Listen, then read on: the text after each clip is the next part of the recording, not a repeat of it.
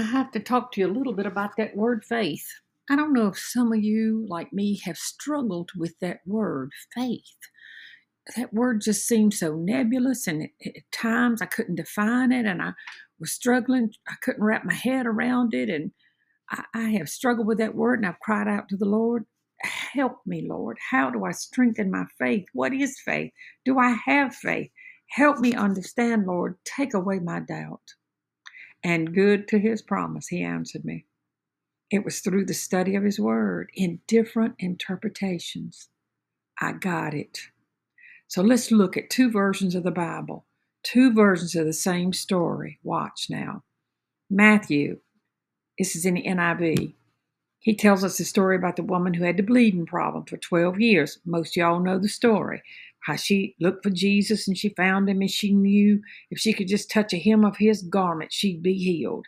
And she did, and Jesus immediately knew somebody had touched him. He said, I felt my power go out from me. And after the woman touched the corner of his clothes, she was healed. The NIV says, Jesus turned to her and said, take heart, daughter. Your faith has healed you. Well, I got a new Bible, the complete Jewish Bible for Jews and Christians. And listen to what it says. Yeshua, that's Jesus, turned, saw her and said, courage, daughter, your trust has healed you. And I was like, oh my gosh, I get it. Trust. Yes, I can wrap my arms around, my head around trust. I get trust. Do I trust him? You bet I trust him. I have faith because I trust him and I trust his word.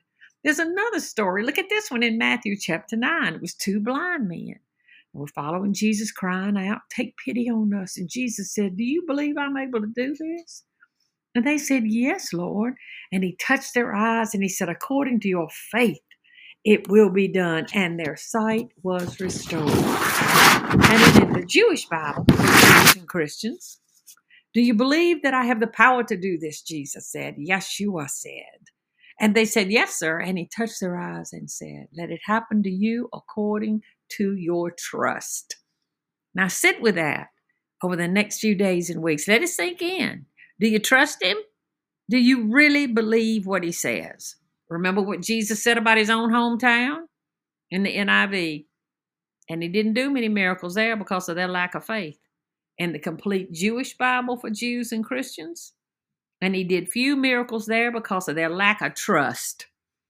My faith and trust have been strengthened by a deeper understanding, a deeper examination of the translations of God's word.